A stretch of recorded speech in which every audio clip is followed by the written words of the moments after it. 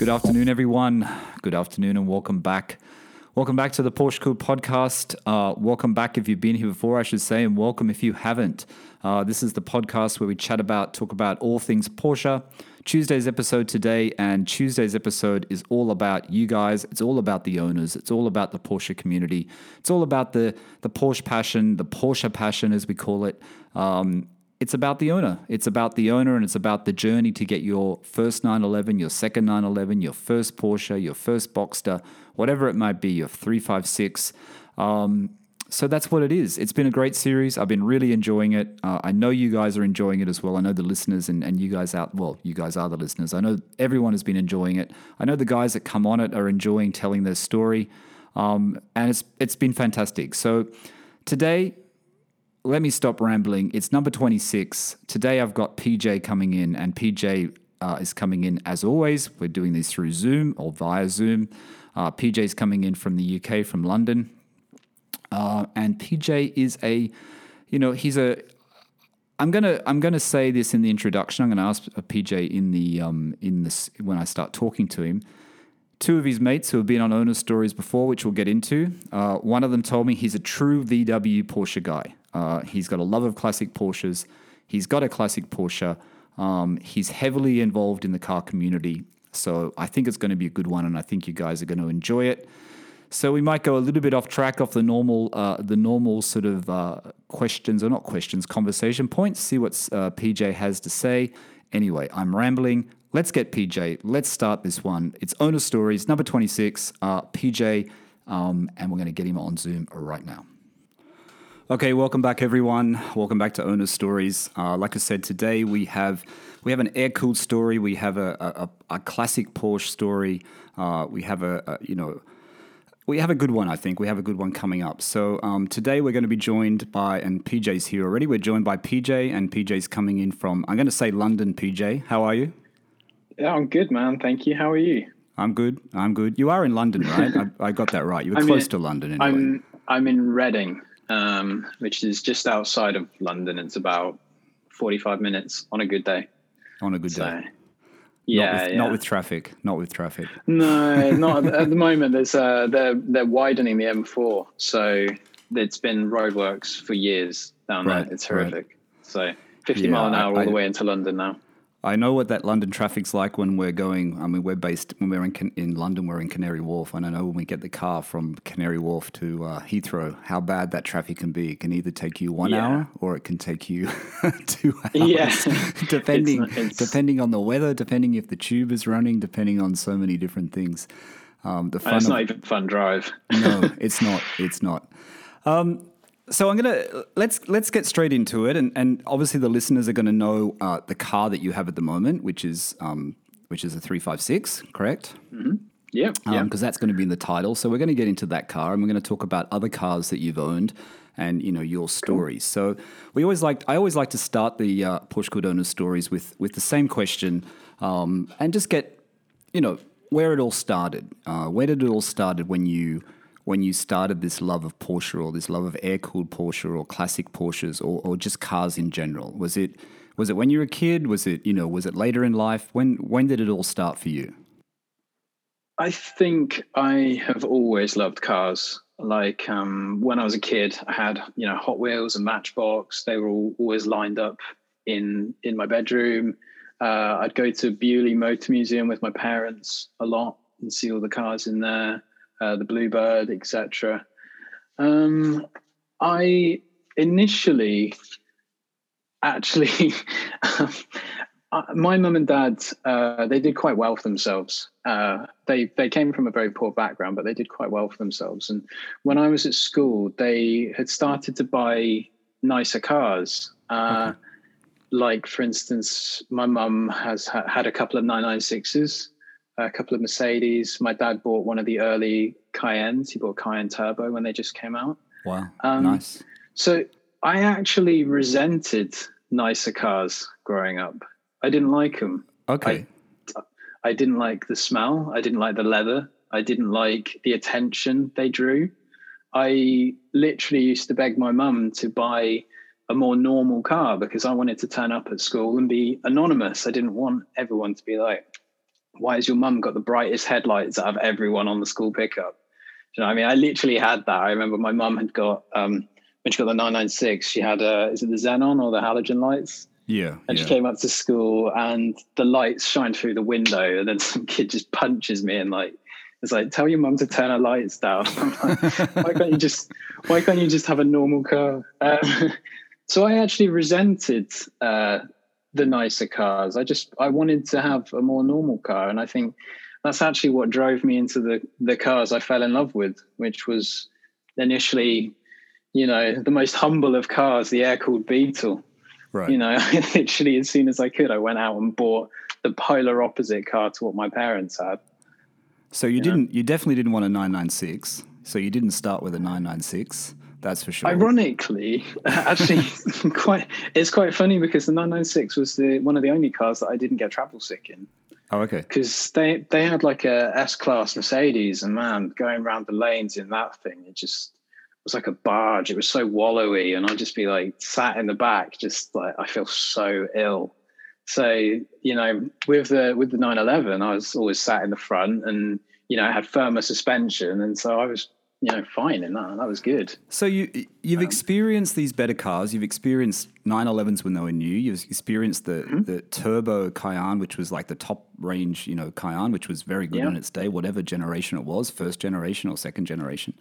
Mercedes-Benz, you've been in really good cars. And then, so that first, having that during your period of growing up and what was associated with it. So then you decided, well, hey, I don't want something new. I want something that's got more character, more life to it, more, experience. Is it the experience or is it the character? It's the character, isn't it? I think for me, I didn't want a car that was too show off. Like I wanted something humble. I wanted something that anyone could have owned. I didn't want to turn up and be like, oh, like people make assessments of you based on, I mean, like I used to turn up to my like ice hockey training as a kid, and I was the only kid that got dropped off in this Mercedes, and everyone would just look at you like, who are you? And I just was uncomfortable with that. So I started. It's funny you say that. Let me just interrupt for 1 second. I was listening to Smoking Tire podcast, and I don't know whether you listened to it, with Matt Farah, and his father is very wealthy, right? He's Roger Farah, and he's been involved in fashion in years and years. And he said, people used to blame me because I was rich. It's not my fault. I was just born into this family. It's not my fault. You know what I mean? And it's kind of that same thing, isn't it? It's not like you don't love your parents or whatever, but it's like, I don't want this attention. I just want to have, something else. Yeah, I wanted to just be anonymous, right. But my parents aren't famous, or, I mean, they did well for themselves, but they're not superstars. But when you live in a small place, and, we lived in a small town or whatever, and everyone at school at the time knew what my dad was doing. Right. Because it was Reading, we sponsored, I mean, you probably need to go into what my dad actually did, but, we sponsored Reading Football Club. We sponsored BTTC, if I said that correctly. No, we've got a good introduction to where you're going to go in the cars here. So let's just introduce what your father did. Let's tell the listeners what your father's business was, because you've told me already. And then it all kind of ties in anyway. So let's start with that. Yeah, sure. So my dad, back in 1977, with his, friend at the time, the pair of them started the magazine Auto Trader. Yes. That was based out of Reading. They literally, my dad's investment into that company when they first started was literally all the money he had, and that was £500 to start Auto Trader. Yeah. Right. They didn't have an office. They used to, on their breaks at the Evening Post, where they both worked, John Medeski and my dad, Paul Gibbons, and they would use what they referred to as the Morris Marina suite, which was just their Morris Marina that was parked outside, and they'd go and have their meetings in that. And so John had come back from the US, and he'd got an idea from seeing other classified magazines in the States about doing something similar. So that's when him and my dad got together. Tell the viewers in the US and Australia and Europe, because we have a lot, what Auto Trader is. just explain to it in just a brief way what it is. Yeah, sure. So Auto Trader magazine in the UK, well, now it's not a magazine anymore, but that was basically from the late 70s. That was the most reliable and efficient way of finding used cars and new cars. And it's still probably along with eBay, I guess, and stuff, is probably the most dominant secondhand car market in the UK. Yeah. I think, anyway. I would say that most people in the UK have bought or sold a car through Auto Trader. Yes, over the years. And I'm not from the UK. I mean, obviously, I spend time there now, but I know what Auto Trader is. It's just synonymous in the car world. Do you know what I mean? And as you mentioned to me, Mark that was on Owner Stories a few Owner Stories ago, his memory of finding his cars is through Auto Trader, and I think he mentioned it in the story. It's something that's in people's memories of finding their cars. So your father's obviously a car nut. Your father's into cars. He did this business, but obviously he has a passion for cars from the cars that he's purchased over the years, like you just mentioned before. So is that where your passion is growing for cars? Your dad's doing Auto Trader. You've got nice cars around your home, but then you think, okay, when I can get my own car, I'm going to get something more real, so to speak. Yeah. I mean, it was as much as my dad was into his cars, and it was my mum that had much better taste in cars. Yeah, she loves cars. Like, my mum loves cars. My dad enjoys cars, I would say. I mean, it's how he, that industry is how he made his money. But I mean, he likes nice cars, but I wouldn't say he's a through and through petrol head. Oh, okay. Whereas my mum literally will, she'll be online like specking cars that she wants to get. She doesn't, but she's interested. She's into it. She loves all the old cars that I've had and still have, etc. But so let's start on your car journey. Let's start on Sure.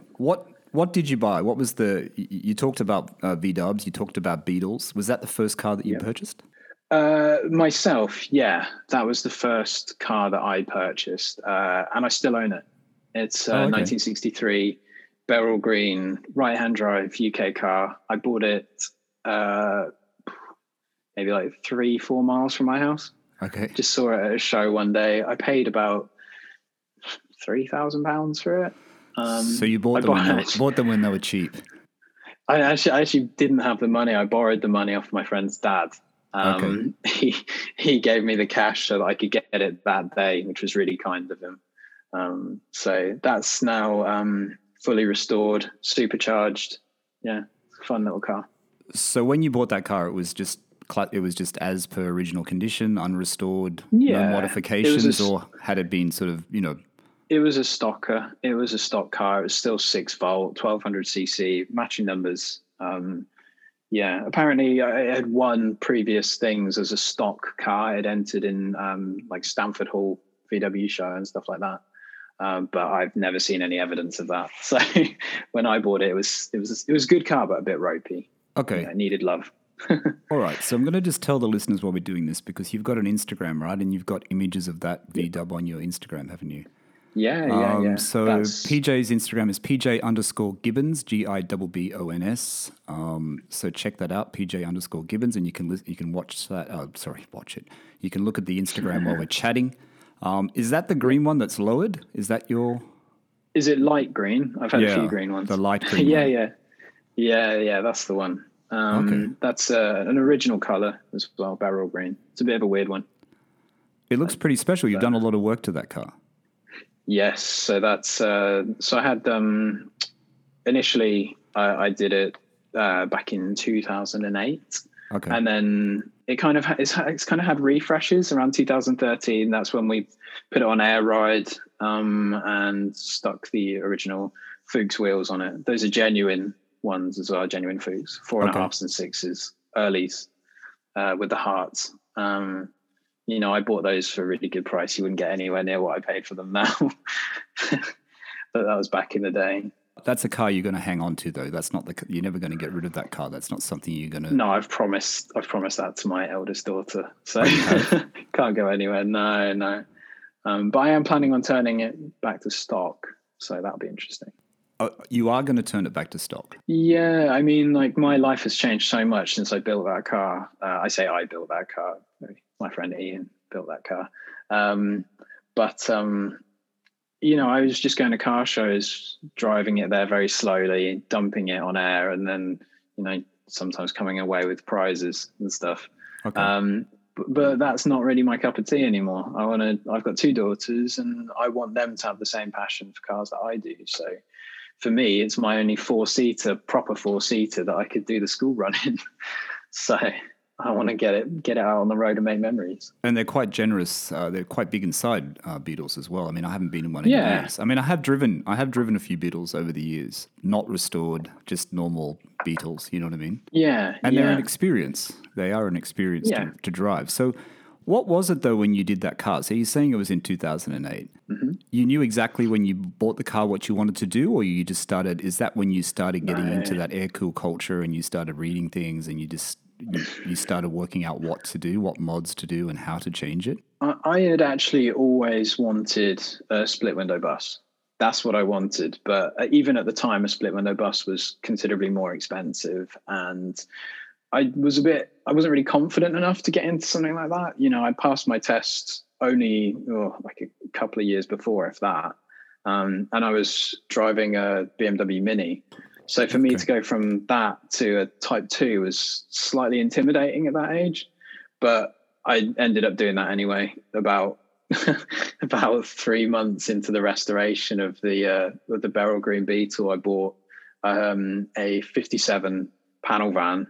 And I then bought a 59 single cab. So I ended up with the two split windows anyway. So you still have those cars today?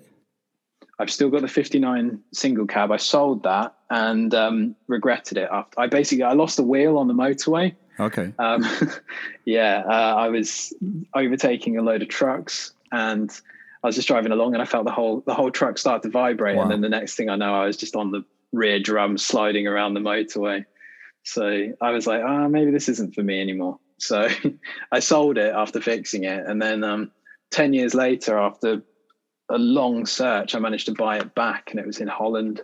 Okay. So, yeah. So you have that. So which is the one on your Instagram? You've got I don't know which ones are yours and which ones are other people's here. So is it the open tray V-dub, or is it, which one are you talking about? Yeah. So the single cab is the one that's like, with the flip down sides, right? The rusty one. Yeah. That's my old single cab. Oh, right. That's very cool. Very cool. My pickup. Yeah, it's good fun, man. It's quite quick. It's got a bigger motor in it, and it's because it's so light. There's nothing on the back. But through lockdown, that thing was amazing. I turned it into a cinema for my kids. We did all their classes in it. It was the most useful thing in the world. That's fantastic. So they got great memories of that. Then that's going to be great memories when they grow up. Yeah, they. It hasn't got the best name. They named it Princess Truckee, which I don't think suits it, but it's still endearing. So there's you like lowering the Volkswagens, right? They seem very low. I like lowering everything. How do you don't? And I know that I know you're mates with and I don't know whether I mentioned it, but you're mates with Nick and Jack, who have been on Owner Stories before. And I know Nick is lowering has lowered, I think, slightly his 912 that he picked up in the US. Yep. Any issues on UK roads when they're that low, especially with the Beetle? Well, I mean, that Beetle, the 63 Beetle, at one point it was so low that I'd drive down the motorway and pick up cat's eyes. Do you know what I mean? But we re-engineered it so it wasn't quite that low. And again, that's one of the reasons why I want to get back to stock. I kind of got used to other vehicles where it's like, oh, there's a pothole. Oh, I don't need to clench. Do you know what I mean? So is that an easy process, PJ, getting the Beetle back to stock? Is that going to be an easy process for you? It's relatively easy. Again, I'm not very mechanical myself, but my buddy Ian of Ease Autos in Bisley, he's my go-to guy for VW stuff. He's extremely clever. So I can't do anywhere near what he can do. So I'm happy to put it into his hands. Right. So he does all the work for you. 100%. Yeah. Fantastic. So he's sorry.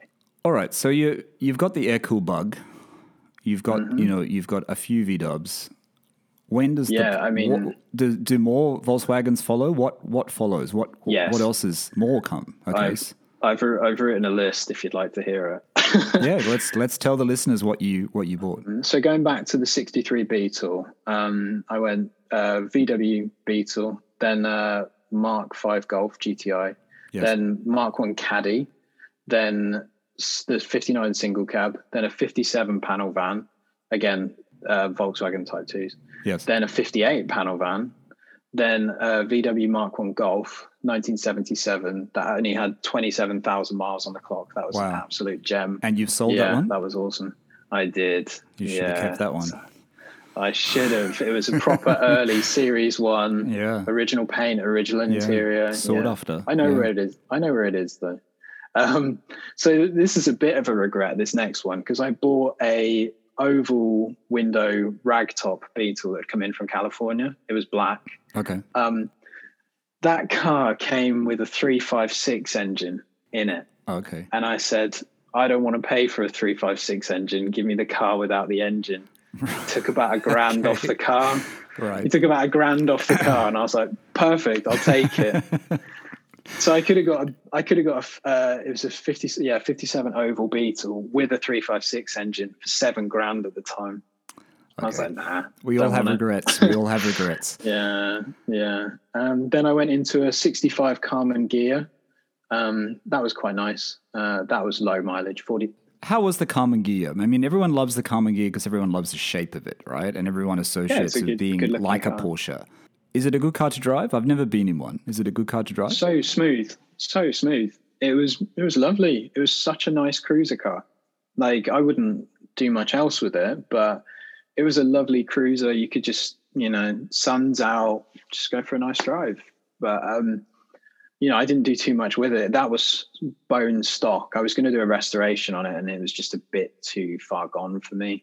It had lived by the sea its whole life. Only 45,000 miles on the clock. But right, so it was pretty living by the sea. Yeah. And it had been like one owner, and he had done all sorts of dodgy stuff to it, like gluing like floor mats to the seats. And that's the problem with old V-Dubs, isn't it? And old Beetles and stuff. They really do need a bit of work because people have really, let's say, bastardized them. They've sort of like, they were cheap and they just did whatever they thought was cool to the car. So it's a bit of work.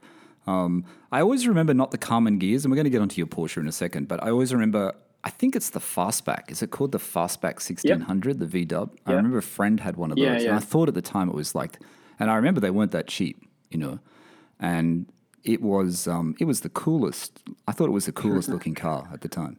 They look a little bit like a Porsche, but not quite. It's not quite as good looking, I'd say. But yeah, they're pretty neat. Yeah, I think Type 3s were fairly big in Australia, weren't they? Like, they were quite popular. Yeah, they were. Like squarebacks and stuff. Yeah. So the VW list continues. There's more. Okay. There is. I then got a 65 Camper Westphalia. That was awesome, from California as well. Then another Golf, then a Sirocco, then another Golf, and then I had a VW Caddy van as my daily driver. Okay. And that kind of leads on to the 944 that I first bought. Okay. I didn't know about the 944. Yeah, that was... I knew there was a 912 in there somewhere, but I didn't know about the 944. So we'll get onto that. So what is it? The listeners are going, what is it with you and Volkswagens? What is the appeal of the V-Dub? I just think they're a lot of fun. There's... I don't know if this is the right thing to say. I don't know if I'm allowed to swear on here. Yeah, you can. Yeah. There's like no whiff of arsehole about a Volkswagen. Right. Like, they make people happy. They make you happy when you're in them. Unless they break down or catch fire or you lose a wheel on the motorway. But they're just a nice thing to be in. I don't know how to explain it. Yeah, no, I think that makes sense, actually. It's kind of weird because you bought your first one in, was it 08, you said? 2008? Yeah. 2008. Yeah. So they weren't as, fashionable, let's say, in 2008. No. How do you think now, though? Has it changed a little bit, this V-Dub culture? Has it become a little bit too you know, the people coming into it a bit too fashion? Has it taken something away from the car, or you think it's still as good as ever? I think it's better personally. I think the culture has grown, and I think there's been a lot of influences from other stuff with the internet. Back in '08, I was on forums and stuff, and Instagram. You get more inspiration from everywhere else, and I think there's a slight shift in that. When I first started getting into VWs, it was people with like hand knitted woolly hats, and it was very hippie-ish. And now it just feels a little bit more normal. I was never into rainbow woolly hats and stuff, so I don't know. I really don't know. There's lots of restorations. I mean, I know even on YouTube you look at it and there's quite a few channels of people doing restorations on the buses, especially because the buses are so popular. There's that guy in the US, isn't there? The guy that's got the collection of the buses, like he's got such a huge that guy Fluffy? The comedian. Yeah, which is just insane how many he has. Like it's just crazy. Yeah. So you're driving the VW, and then you think, okay, it's air cooled, it's German. What about Porsche? Why does Porsche come into you? Well, I know it makes sense, but what made you buy a Porsche? Yeah.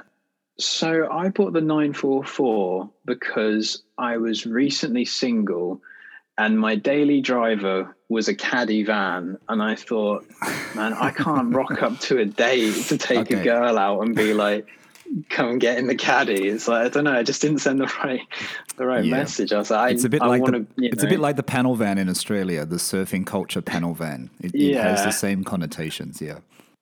I wanted to be a little bit more suave. I was like, I don't know how to pick up girls. Maybe this will help. I don't know. But I also really wanted the car. It wasn't just motivated by girls. It was like I wanted a 944. I love pop out headlights. I like cars from that era. And I just happened to find the one that I loved, but it was quite a leery car, man. It was Alpine white S2 with cobalt full leather interior. Okay. It was different, man, but I loved it. I loved that car. I'd happily buy another one. So how many years ago did you buy that car? Was it a while? Well, how many years ago? 5 years ago? 6 years ago? 2013 I bought that car. So still at a reasonable price. Still at a reasonable price for 944s at that point. I think I paid $7.5 for it. It had done under 100,000 miles. I bought it from a company called Forster.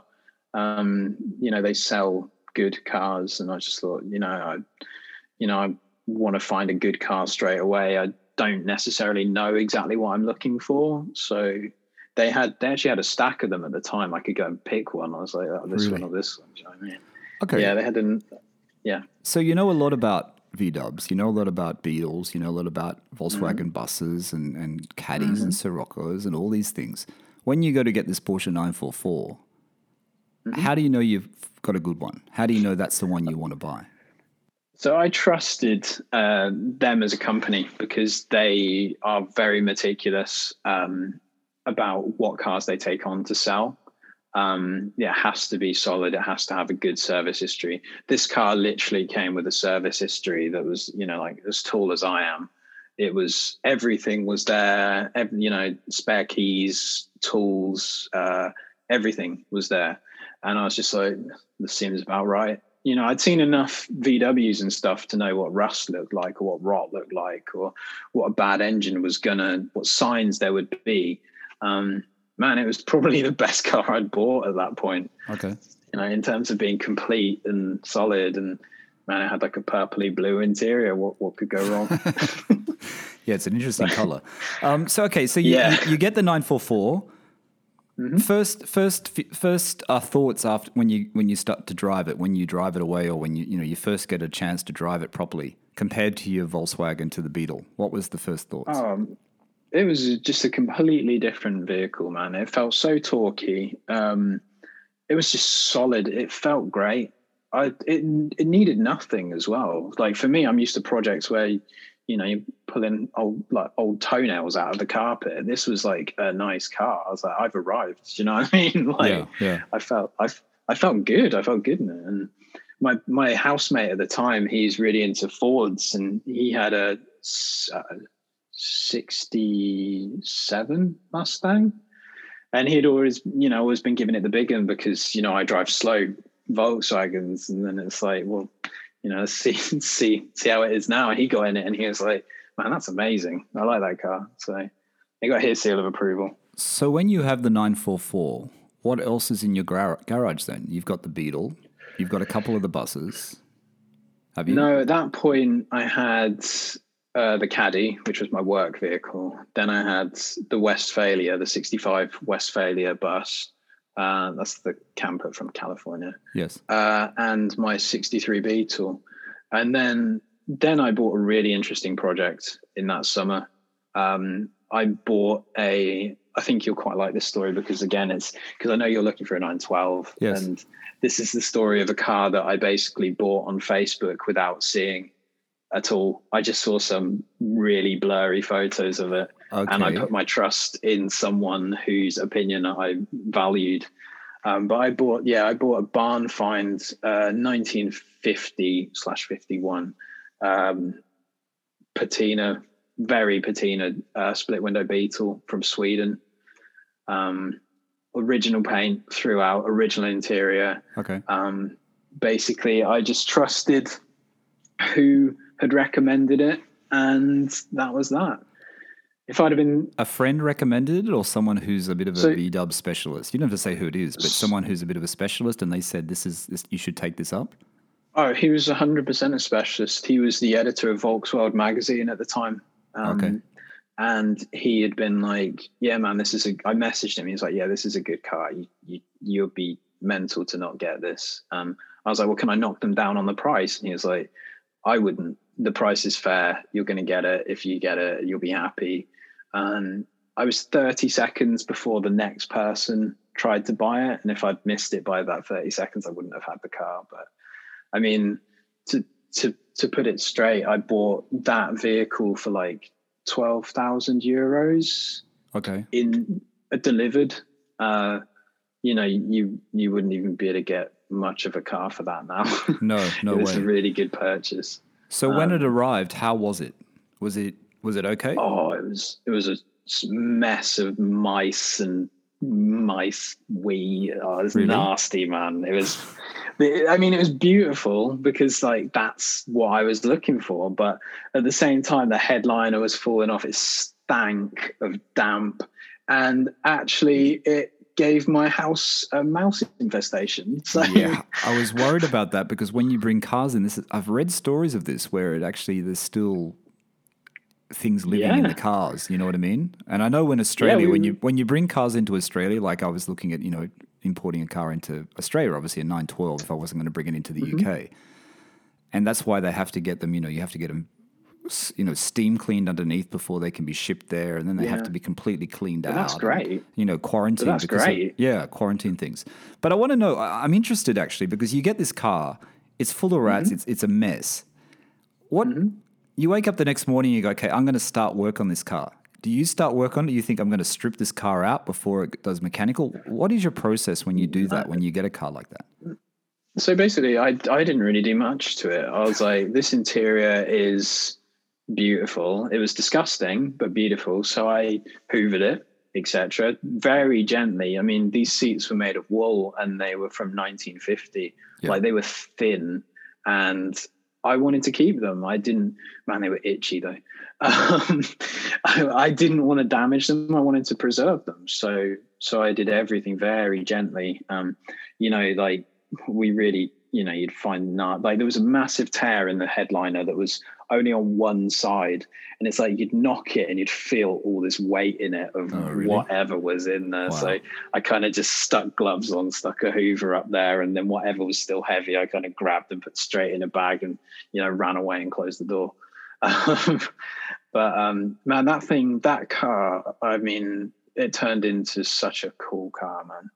That we fully restored it underneath, like fully restored it. It ended up with disc brake conversion. The welding that it needed on the body wasn't to do with like water or weather. It was to do with where the rats and mice had made their homes. Oh, right. So Really? getting the panels for those particular areas were bizarre. But, you know, it wasn't a case. It was the idea with that car was to make it look like a car that had been modified, you know, somewhere in its lifetime, but not currently.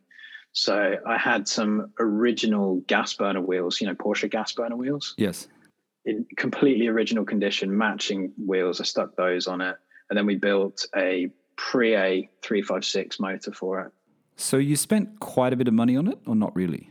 Yeah, I did. Definitely did. It was a big investment. But it was an incredible car. Like, yeah, it was amazing. Again, you know. So where is that car now? You didn't keep the car. You decided you did this work on it. It drives well. Yeah. It's got the character. It's, you know, it's a very rare one. So what? It was perfect.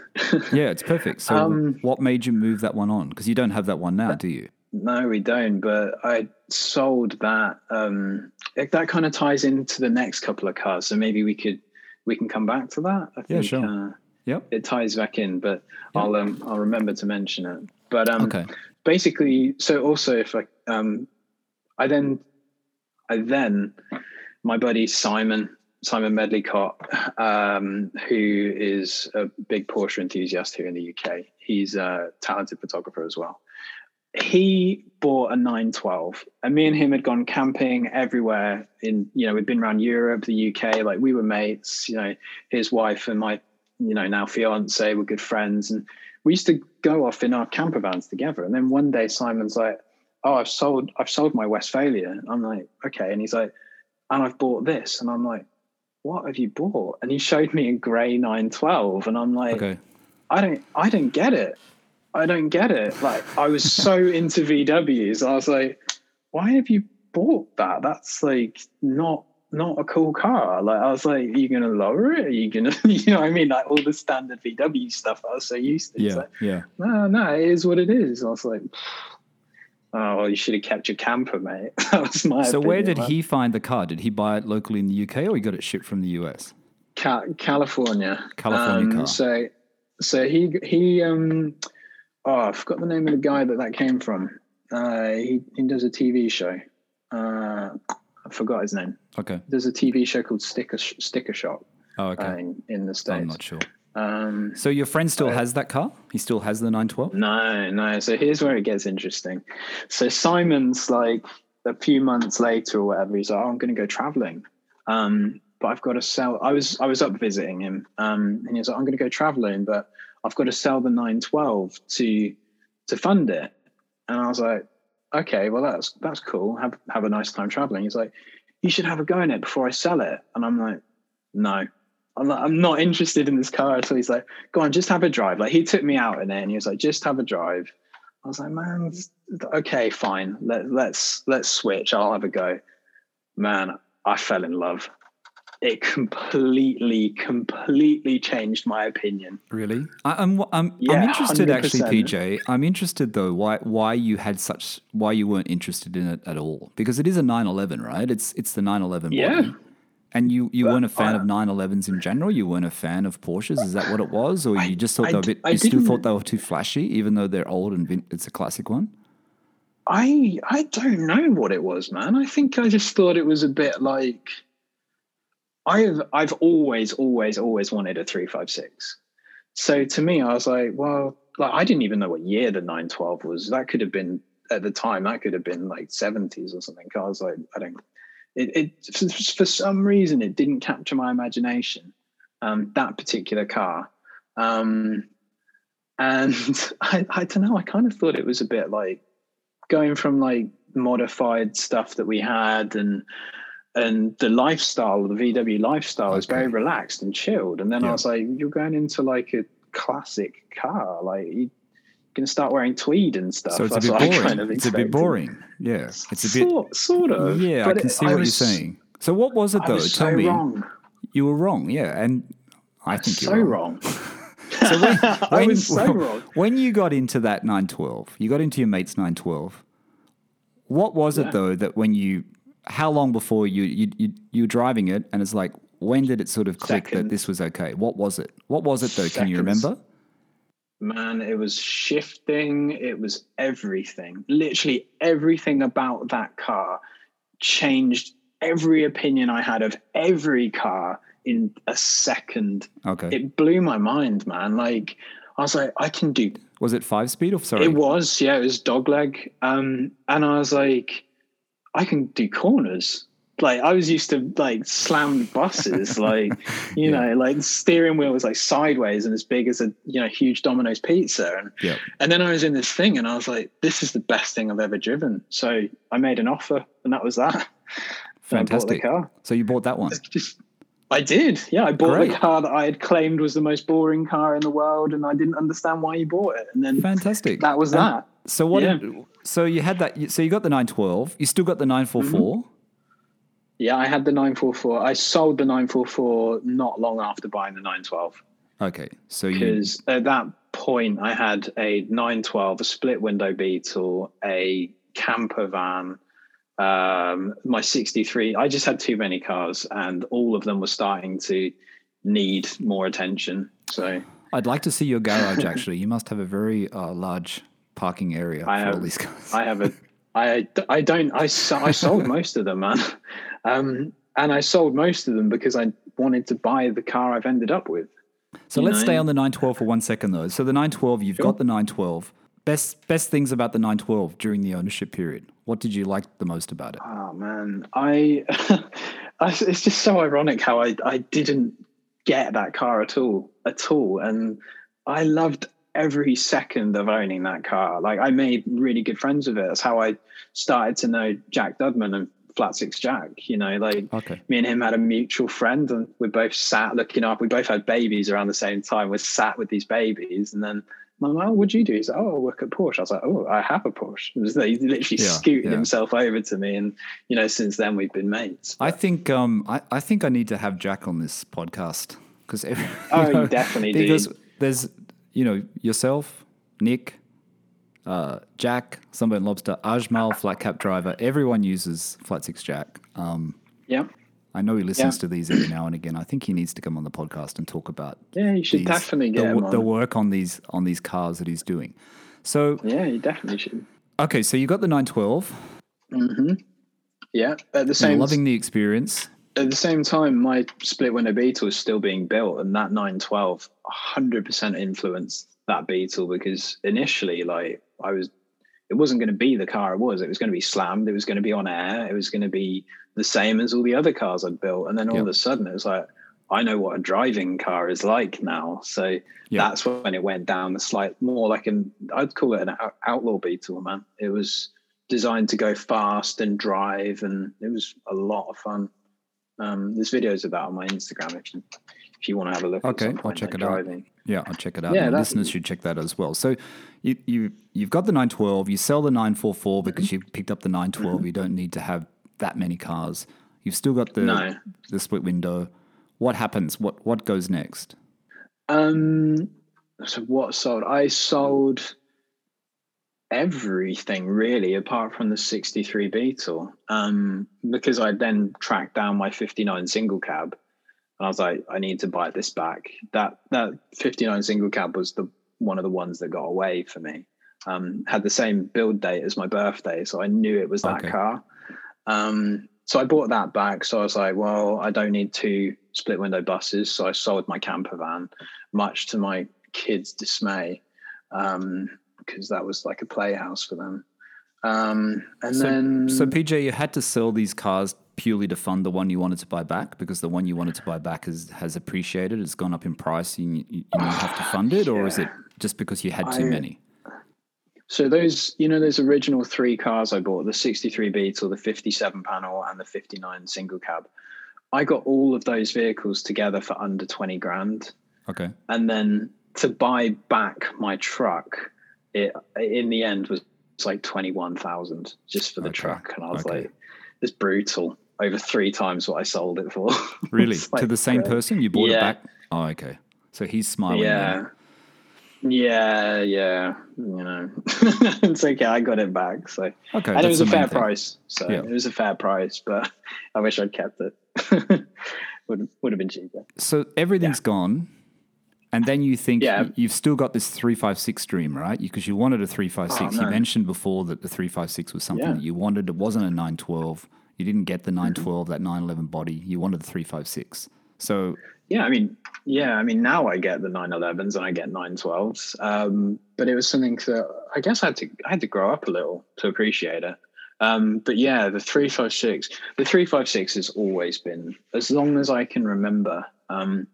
The first time I saw a 356 was a picture of it. It was a picture and it was next to a Karmann Ghia.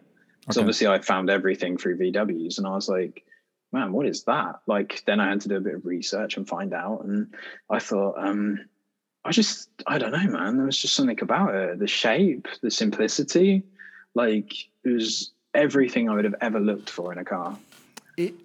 See, I find this interesting, Miro, because for me, and I think I might have mentioned this because I've had two 356 owners on Yeah, owner yeah, I've stories, listened right? to them. So we've got Mark from Mark and Cars, who has a YouTube channel, who has a 1960 got a B, right? 1960B, right? 356B.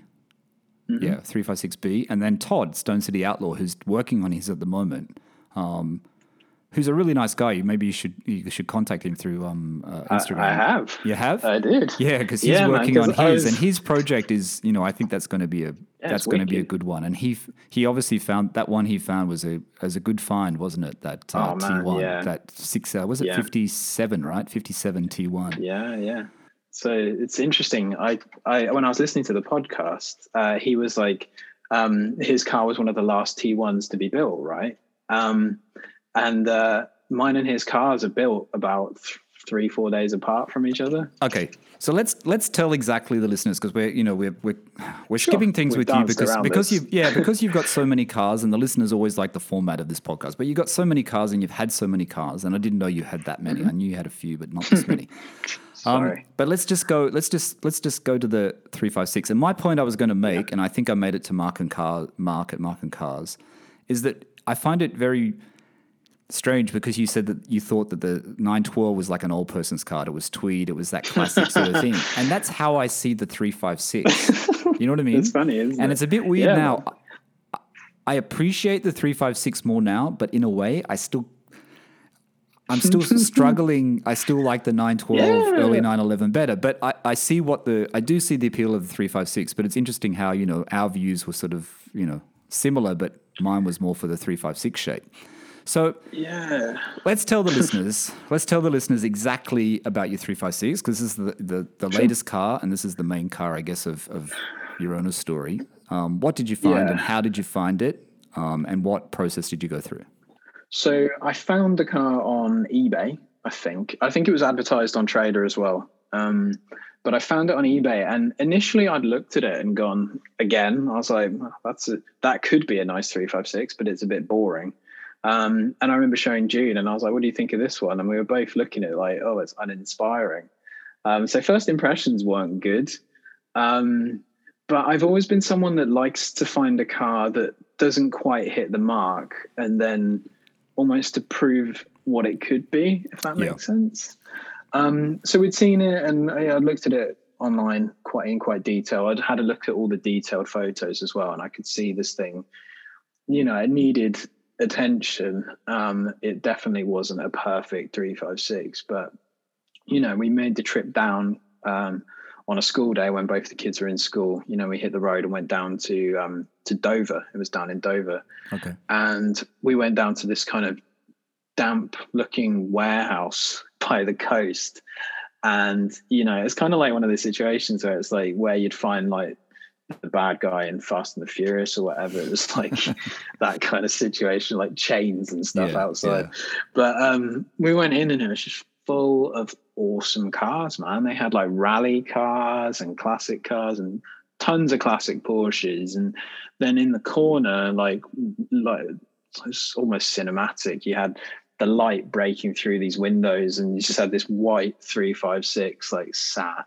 And I was just like, there it is. And I went up to it, and I was like, right, there's inch thick filler on this panel. The door gaps were okay. I had a look underneath, and I was like, well, it's got some accident damage. The floors aren't great. But I was like, it's a sunroof model, which I really wanted. I really wanted I wanted a T1, and on first impressions, I was like, this is a T2 because it had the teardrop rear lights. So I was like, I'd like something a bit earlier. It was registered wrong as well. He'd registered it as a 58. The engine just stank of stale petrol. Like the oil was mixed with fuel, and it just wasn't a great car. Right. Sorry, PJ. This is a classic dealer, or is it someone's private collection, private car? It's a dealer. It is a dealer. Okay. Yeah. They'd been very honest with the advert or whatever, but so I loved it because it's my dream car. But I actually walked away. We decided not to go for it.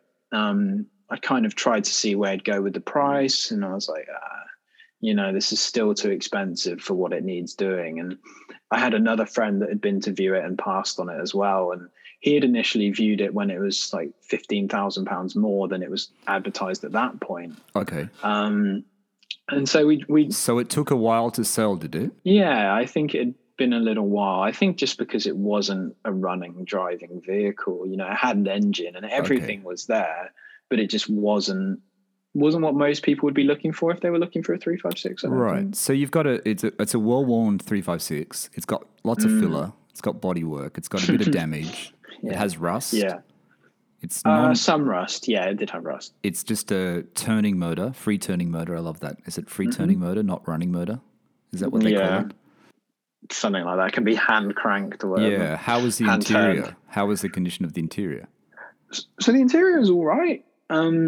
It was actually, I've still got the interior in there. Okay. It was, again, bearing in mind my previous vehicle was a rat-infested Volkswagen. Going into this, again, felt a bit like luxury.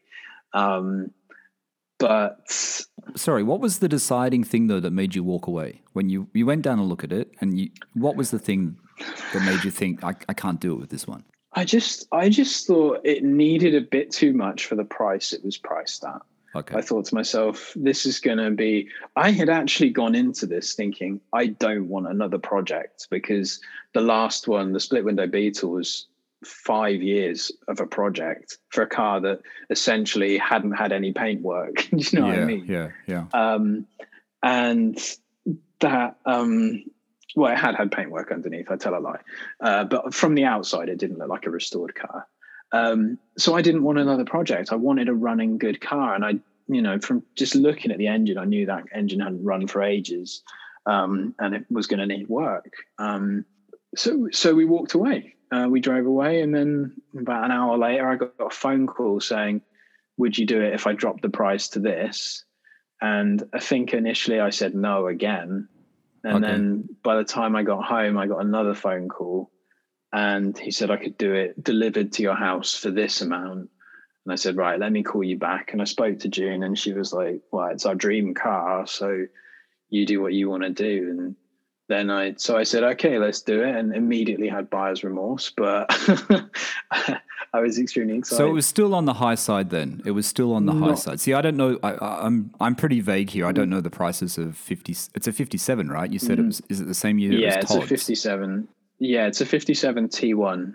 So the price range of 57 T1s in the UK now range from where to where? Are they 912 prices or they're higher? They're higher, right? Well, I mean, I'm still a bit confused about 912 prices because... it seems they're all £50,000 now in the UK. I don't know. It doesn't matter what condition. It's £45,000 or £39,000. I mean, I bought my 912 for something like early 20s.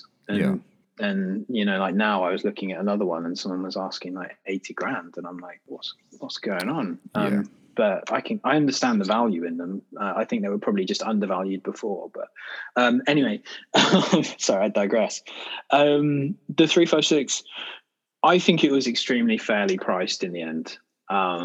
It was the cheapest. I tell a lie. There was a cheaper one that I missed that was probably slightly better car, but not a sunroof model. Okay. I wasn't quick enough on it.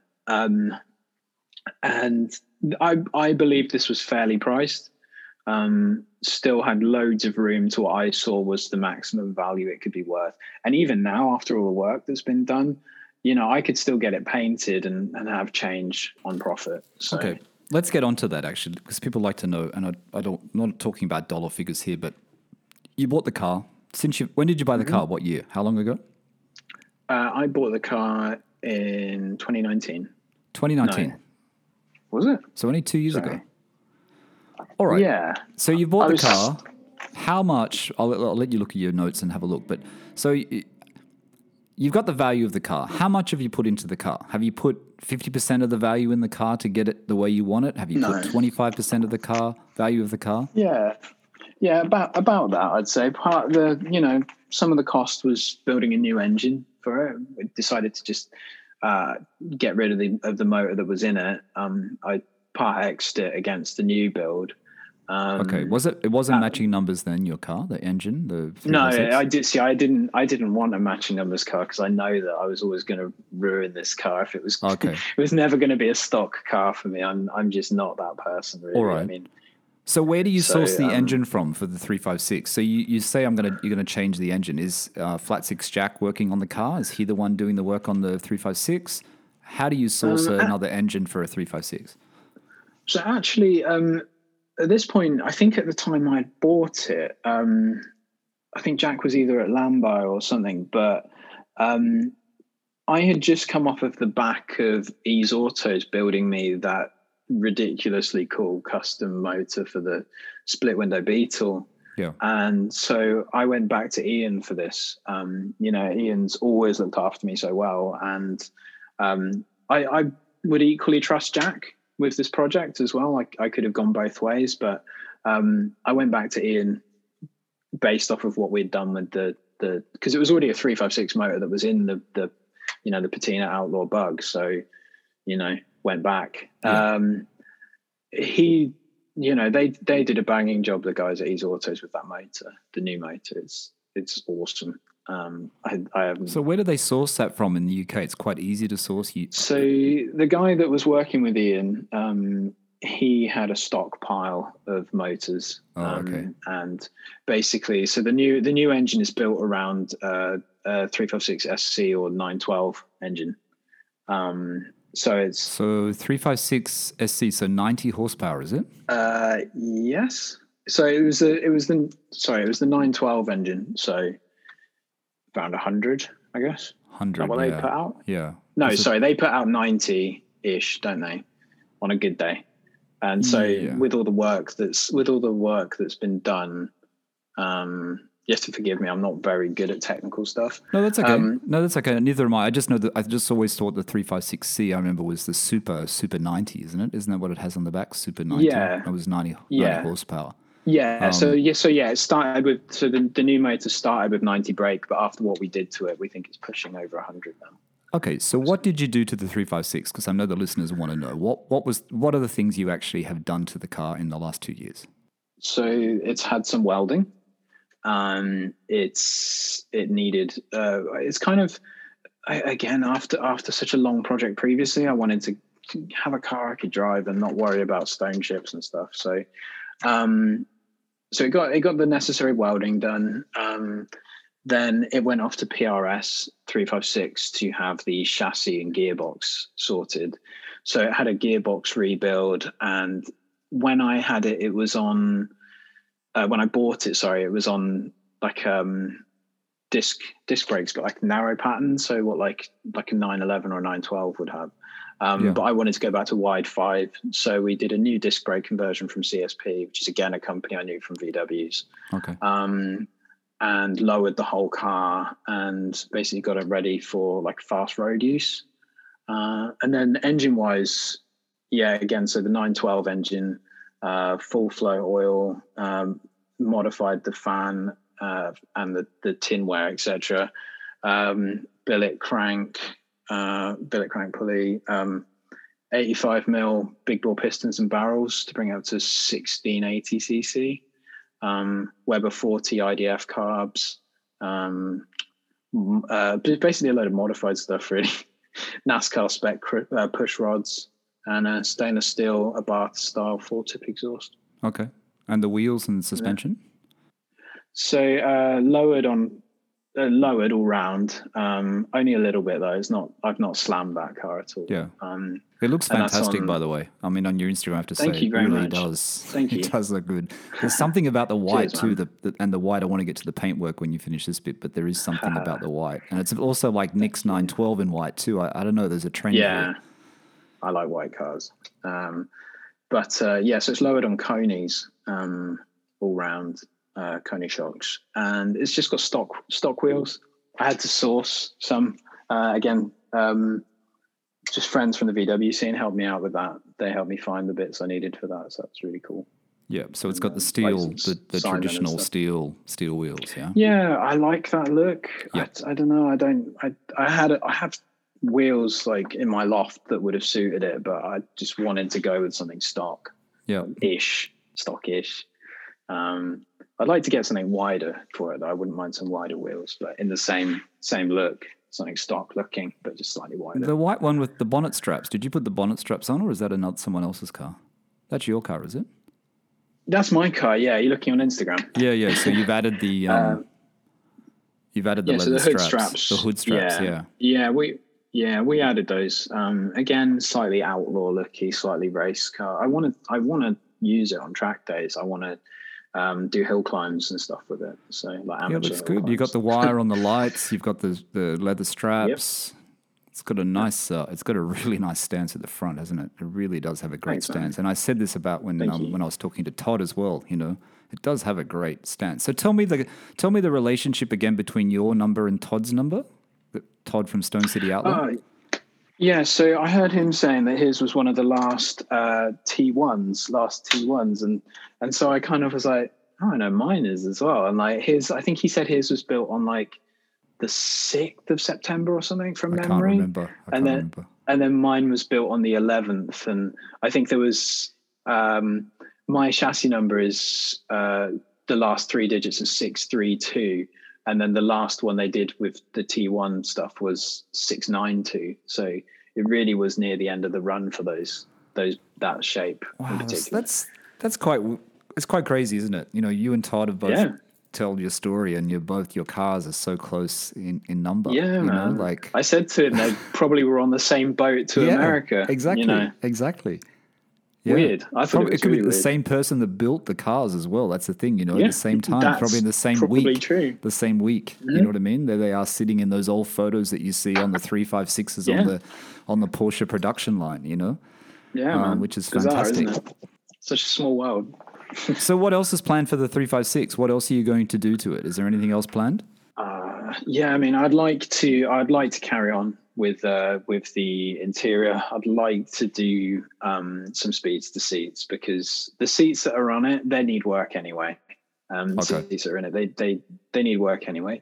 They lean to one side. They're like it's a love-hate relationship. They're quite comfortable, but at the same time, like the positioning of them is dog. Like it's just I'm sure if I rebuilt the seats it would be fine, but I just want that racy. But there's some great aftermarket speeds to seats, Porsche seats now, isn't there? I see those companies on Instagram for the 912 and stuff. And those I can't remember the guy. I know there's a guy in California that someone else on Owner Stories got the seats for his. Andrew from 911 South got some seats for his 993 from. I think it was someone in California that has seats as well. And then I see that guy on Instagram that always pops up that they've got the Speedster type seats as well. So there's obviously a lot of people out there making them. I'm not sure how much they cost, but they look fantastic. Oh man, they're expensive. If you want steel or aluminium ones, or aluminum if you're in the States. But PJ, I really like those images when you see a 356 and it's got that carpet, you know, that wool type original carpet that people put in the restored on the one. backs. Yeah, it looks that looks fantastic, doesn't it? It looks really, really cool. Yeah, man. My interior is, I think Paul at PRS was like, it just smells of cheap interior. I was like, I'm fine with that. It still smells better than the mice. So what's on the horizon then? You've got the 356. You've got your dream car. What's on the horizon? Anything else? No, really. This 356, like I remember when I made the choice to get it, I was sat writing my will. And I was like I was being asked like, which cars are you going to give to your kids? And like one was getting a restored Beetle and the other was getting the Rat's Nest. And I was like, this doesn't seem fair. And I was like, they're going to have to go through all of these cars, bearing in mind, I think at the time there was 5 of them. And I was like, I just want to get one car that I can really identify with. And I don't want any more projects after that. But even now I'm still looking online at 911s and 912s and 914s. And so, it never stops, does it? There's plenty of rusted old 914s for sale. I always see them coming up.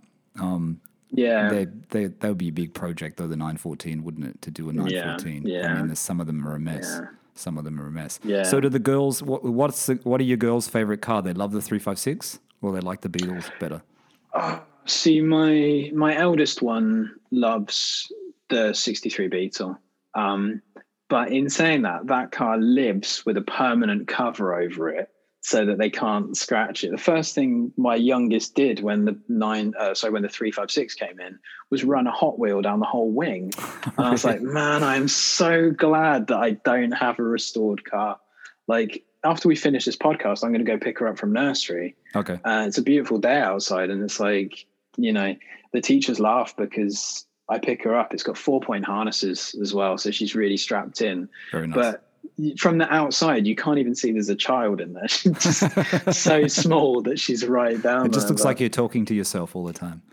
Exactly. So tell me about the car shows. What are these car shows that you've organized or are still organizing? I know Nick mentioned to me that you helped him with his Classic for Carers thing that he does, that you did some of the design and that for him. But you said someone told me, or you told me before we started, that you've done some car shows as well. Where are they?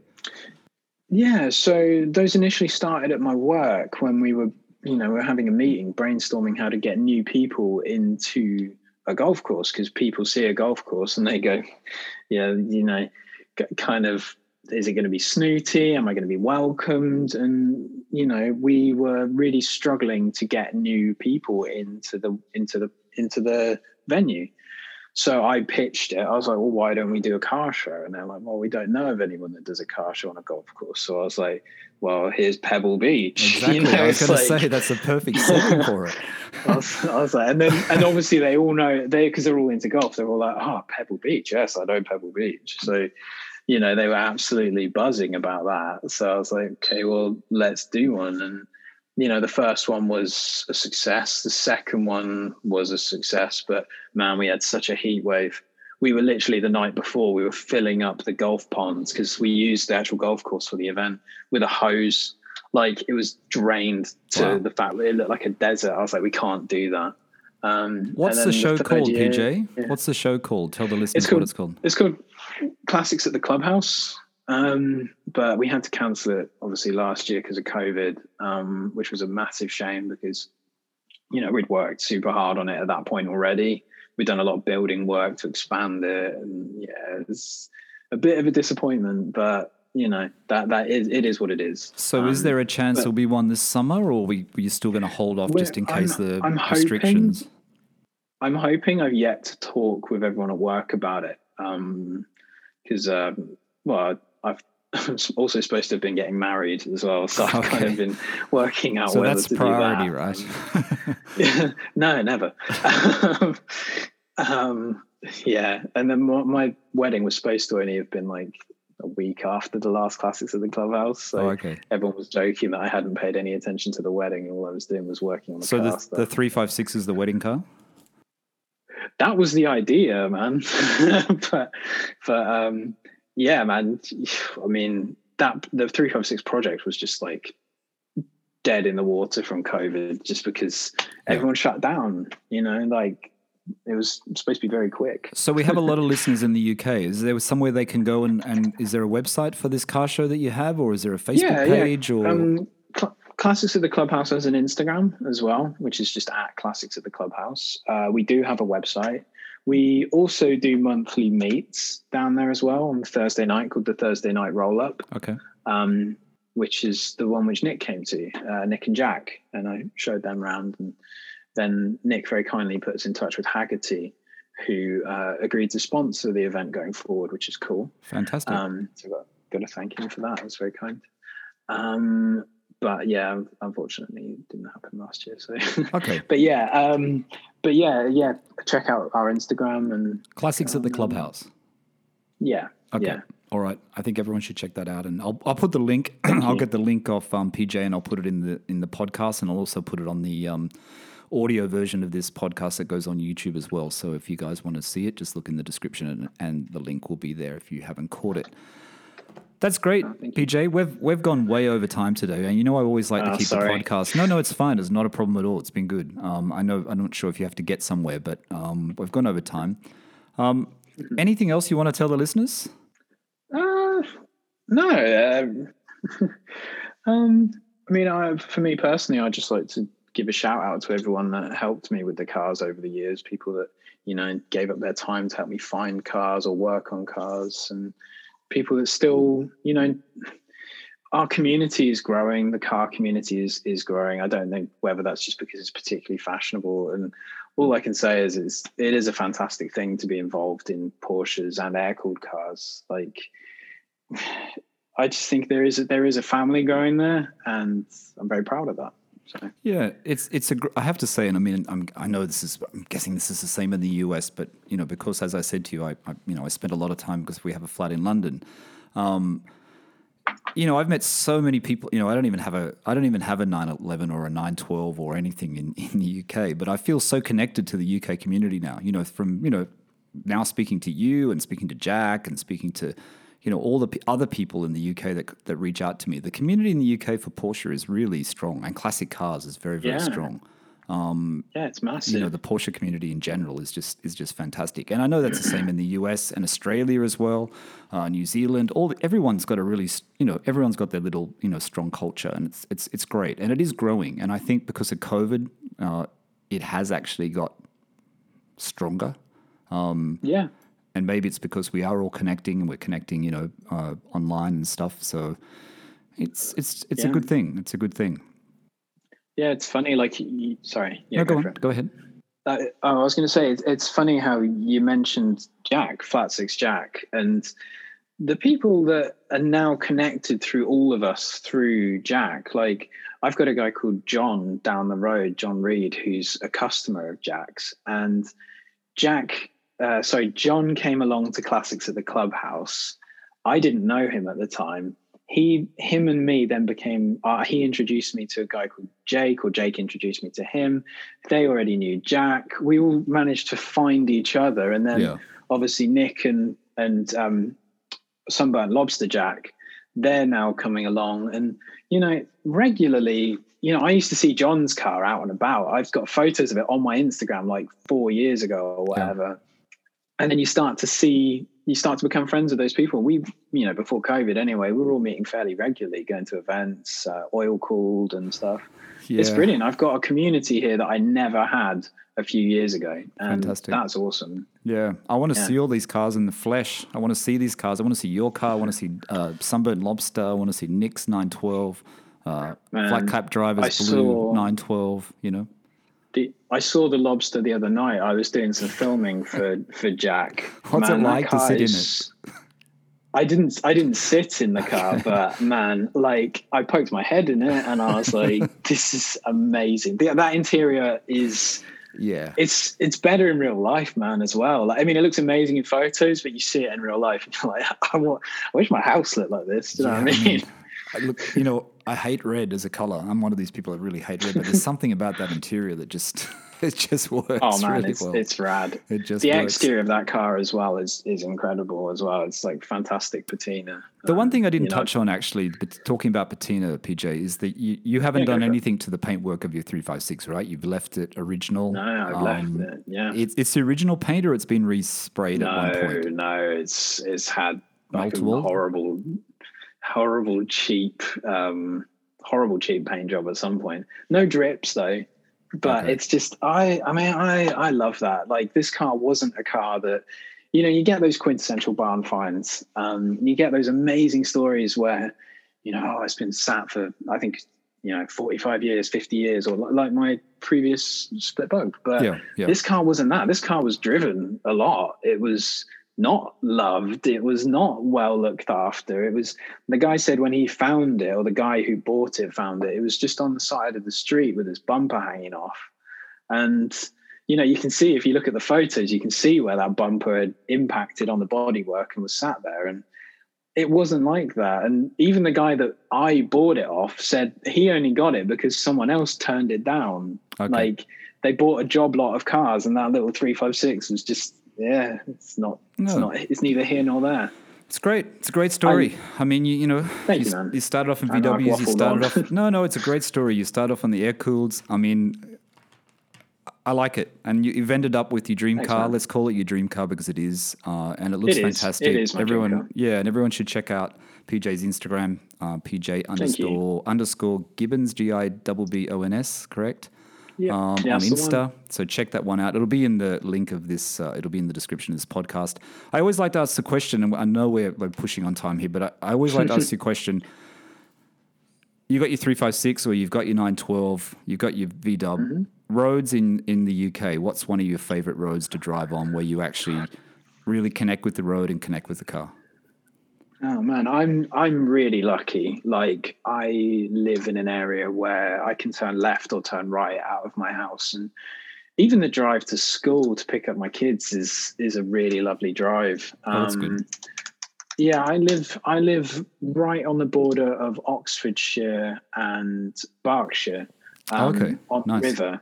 A place called I don't know if I should say where I live. I don't know if it's safe or not, but so I won't.